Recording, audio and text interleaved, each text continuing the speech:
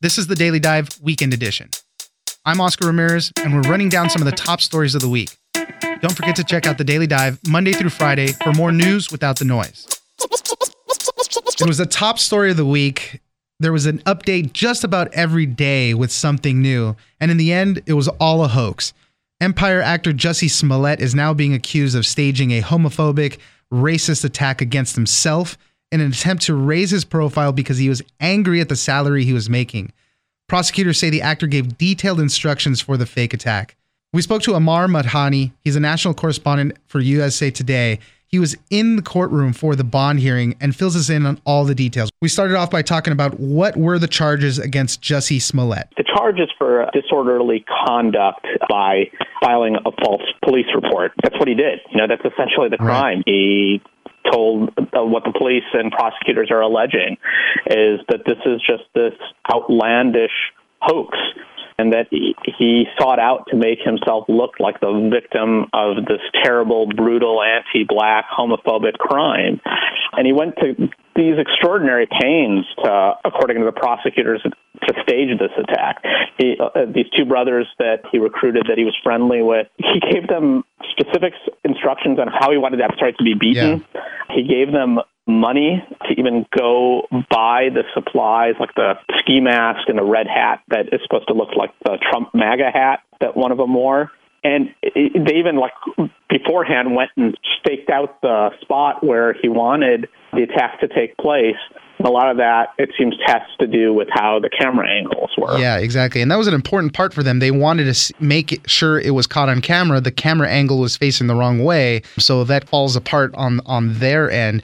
He's out on bail now. In the courtroom, did he show any remorse? Did he look like he was concerned about anything? Yeah, so it was remarkable to me as I was sort of furiously typing away and then looking up from time to time.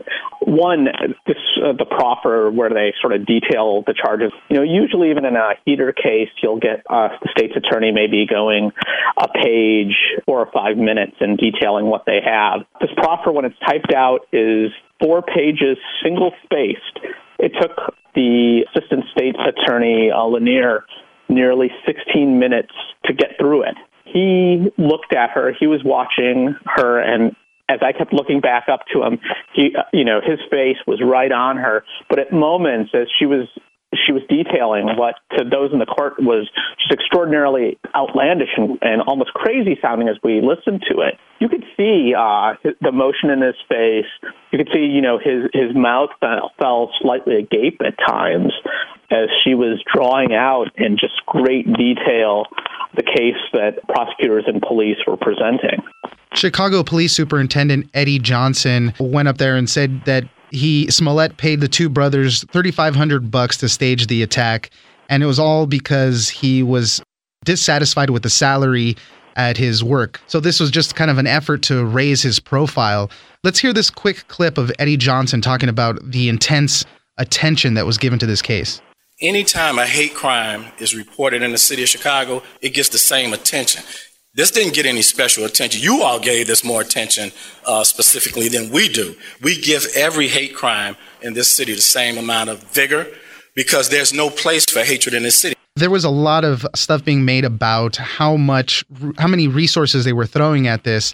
And, it had a celebrity, it had all the stuff that it goes into a big sensational story. But they said that, they didn't let anything else slip up underneath this investigation. So it was painstaking detective work that really led us to this conclusion. A couple of things. One, yes, I think that it's pretty extraordinary how they put this case together, basically using more than 50 cameras, 35 police cameras, 20 privately owned cameras to sort of piece together these guys' movement, and then to get to a point where, they could pulling it back where they were able to catch that these guys were in a rideshare at one point and being able to find that rideshare driver and get the warrants to find out the information of who are these two brothers.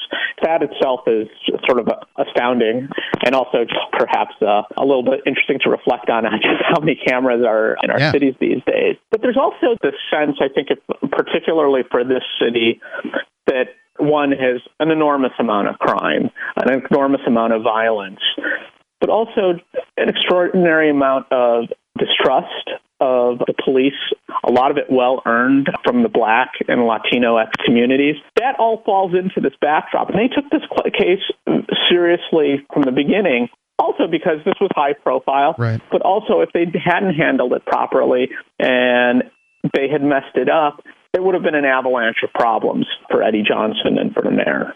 The last thing I want to focus on is the motive. We still don't know. There won't be full closure until we get some type of statement from Jussie Smollett himself, like either owning up to it or mounting some type of defense to this. I wanted to replay this clip from the interview he did with Robin Roberts and then make an observation after that. I want that video found so badly. Number one, I want them to find the people that did it. Number two, I want them to stop being able to say alleged attack. Number three, I want them to see that I fought back. And I want a little gay boy who might watch this to see that I fought back. And it does not take anything away from people that are not able to do that. But I fought back. They ran off. I didn't. You know, they're saying that the motivation was he was dissatisfied with his salary, but hearing that, it also makes it feel like that camera angle that didn't pan out for him was so important. He wanted to prop himself up as a hero, and we know he's outspoken against the president. He's an LGBTQ activist. He wanted to prop himself up as a hero, and everything fell apart on him, and it really just, it's a slap in the face to all the stuff he purportedly stands for. I can't argue with that. I think, after rehearing that quote from the Good Morning America interview, what also came out was prosecutor saying that he basically told these guys, beat me up, but don't beat me too bad and make it so I can fight back. And that really juxtaposes against that quote of I fought back. What's the next step? When is he in court again? He's done due in court for a little while now until March. He hasn't been indicted yet. I would not be surprised if that comes sooner than later. So that could be the next shoe to drop. And there's also the possibility, though it seems increasingly more narrow, that the feds might get involved because there's a belief that he mailed this false letter. And so right. He used the U.S. Postal Service. So that's still a possibility out there. It might not come to fruition. And that's how it all started, with him sending that letter. Amer Madhani, a national correspondent for USA Today, thank you very much for joining us. Thanks for having me. It was such a shame how this whole story played out. You want to have sympathy for a person who might have been attacked, but for this guy to go and stage the whole thing just leaves a bad taste in your mouth. Miranda, what are your thoughts about this whole thing? Well, I told you this privately when the story first came out, that I thought it sounded like total BS. I wasn't sure it was to this extent. It felt to me like he had set this up for his friends. I didn't know why, clearly. Right. I had told you I had two theories. This was either some weird setup to get attention, or it was like a weird sex thing gone wrong, because it's the worst snowstorm in right. history in Chicago in a generation. And he's out at 2:00 in the morning getting a sandwich. None of it from the very beginning made any sense. There was skeptics from the beginning, but nobody wanted to call him out on it right. just yet. Little by little, there was things. And as soon as those brothers were arrested, obviously they're going to turn on him. They have no allegiances to him. He only paid them $3,500. Is that enough to keep your mouth shut? No way. This thing isn't wrapped up until he finally comes forward and explains himself. And who knows if that's ever going to happen. Thanks, Miranda. Thanks, Oscar.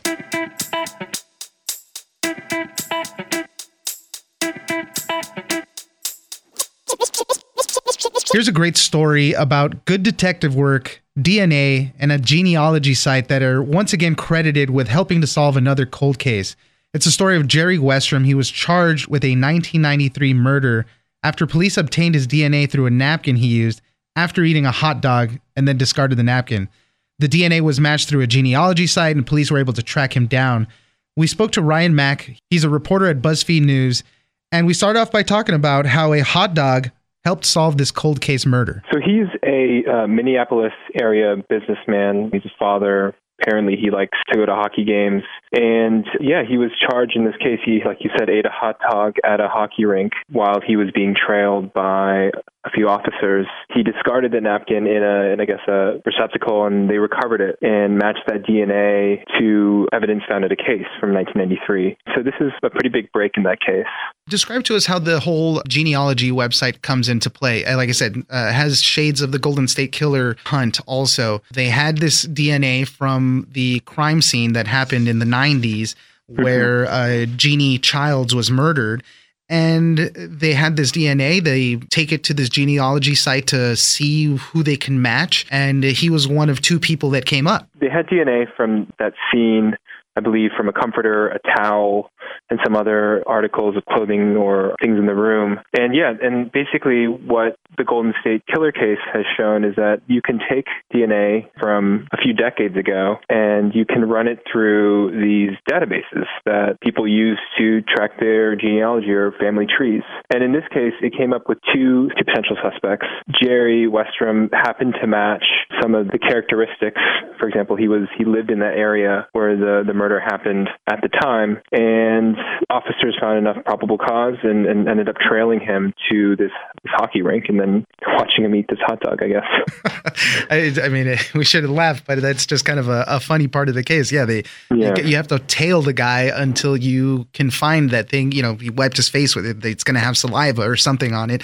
And then that's the DNA we can use. After they arrested him, they got more DNA from him, and that was also a match for the DNA they found at the crime scene. They asked him, and he's like, I don't know why my DNA is there. And obviously he's, not admitting any guilt. But this is an increasing trend that a lot of officers and investigators are using to try and catch people. I think they said nationwide since spring of 2018, more than 50 cold cases have been solved using public genealogy websites. Right. And I think that is a big part of the question here is a lot of people are going into these things, using them to track their family history or find that long-lost relative. Little do they know that could end up being used to implicate a relative later down the line. And so you get this kind of interesting privacy versus safety concern that's popping up with these issues and with these tests.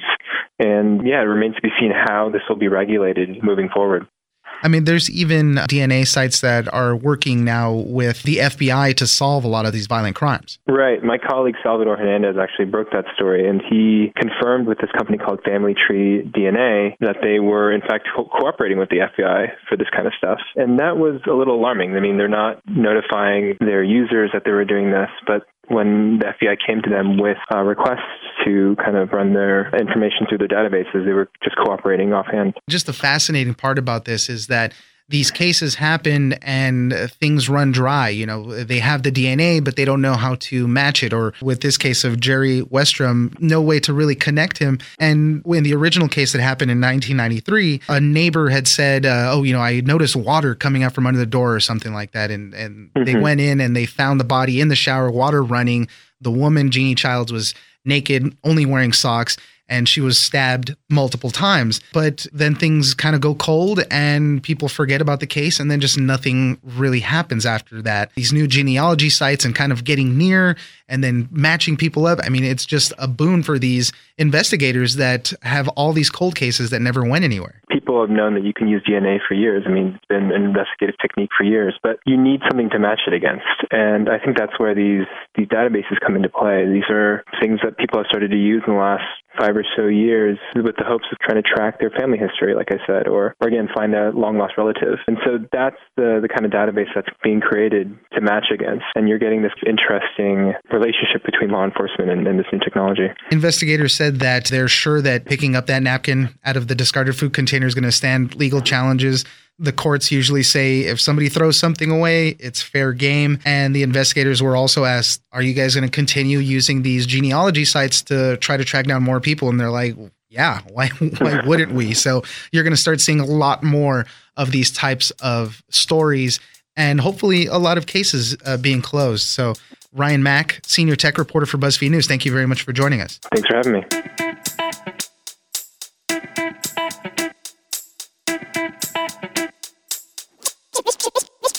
In tech news this week, Samsung unveiled the first foldable phone, the Galaxy Fold. It's the latest offering that boasts an Infinity Flex display. It allows the phone to have a tablet-sized screen, and then you can fold it in half and fit it in your pocket. It can run 3 apps at once, but it costs $2,000. For more on this, we spoke to Rob Verger. He's an assistant tech editor at Popular Science. And we just started off by talking about all the latest from Samsung. We got a whole bunch of new gadgets from Samsung on Wednesday, and they revealed their new S10, Galaxy S10 phones. And there's actually 4 of those. So we got a whole slew of new S10 devices. And 3 of the 4 of them have this ultrasonic fingerprint sensor that's built right into the display. And it uses sound waves to look at your fingerprint and get a kind of 3-dimensional image of it, and uses that to basically validate your identity and give you a way to unlock the phone. And it's a really clever way of using biometrics. All smartphone makers have to figure out, how do we let somebody unlock the phone? Right. Maybe it's Apple uses Face ID, for example. Obviously, fingerprint sensors aren't new on phones, but an ultrasonic fingerprint sensor built into the display is, I think, a pretty cool new trick. I have an iPhone 10 right now, and it does have the facial recognition thing. It works pretty good, but I always do miss that fingerprint sensor. It's just easy to open it real quick. As you're holding and picking up your phone, it's already on its way to being open. Samsung always makes beautiful phones, beautiful displays. They're great phones, but briefly tell us how the ultrasonic fingerprint sensor works. It uses sound waves to detect the 3-dimensional image of your fingerprint. Right. Well, you've probably heard of like an ultrasound in medicine, right? Which is using sound waves to get an image of something.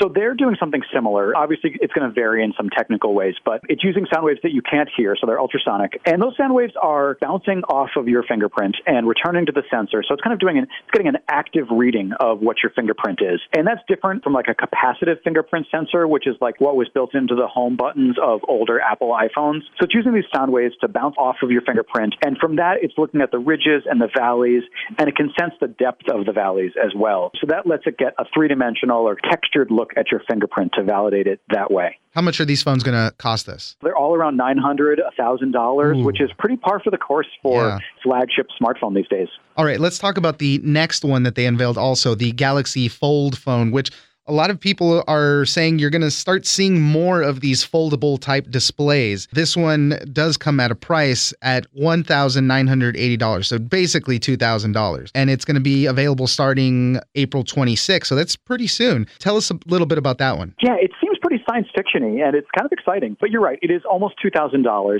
It's funny because my guess is that most consumers who buy Samsung products will go out and buy something like the S10, kind of your normal kind of smartphone. But the Galaxy Fold got all this attention, and that's because it can fold open like a book. And when it does, it reveals this screen that's like a tablet-sized screen. It's about 7.3 inches across. When you close it like a book, on the front of it is a smaller screen that's 4.6 inches across. So they're really aiming this as a luxury device that some people will use as a phone, and then later on you're at home, you're on your couch, and you unfold it and use it as a tablet to consume Netflix or whatever. Yeah, this thing is so interesting, and I understand the purpose of it. I don't know if the consumer at large is ready for something like this. The display you were talking about in the front, it's not as nice as some of the other smartphones out there, even the S10s or the iPhones. It almost seems like you're going to be looking at it for notifications like you would like on an Apple Watch or something. And then you open the display and yes, then it does look much more impressive. Tell us about that screen there, because since it's a foldable display, I've read somewhere that it doesn't completely lay flat when you open it.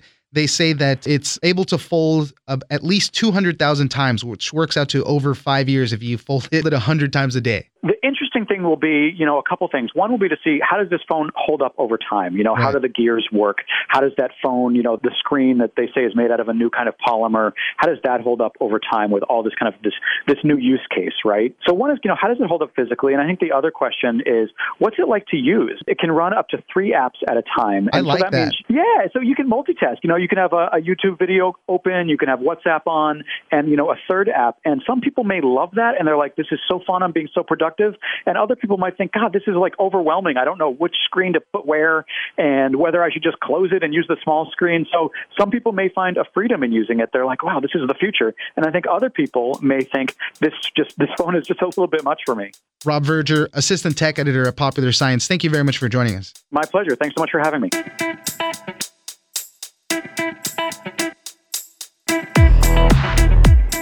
All right, that's it for us this weekend. Be sure to check out The Daily Dive every Monday through Friday. Join us on social media at Daily Dive Pod on Twitter and Daily Dive Podcast on Facebook. Leave us a comment, give us a rating, and tell us the stories that you're interested in. Follow The Daily Dive on iHeartRadio or subscribe wherever you get your podcasts. The Daily Dive is produced by Miranda Moreno and engineered by Tony Sorrentino. I'm Oscar Ramirez in Los Angeles, and this was your Daily Dive Weekend Edition.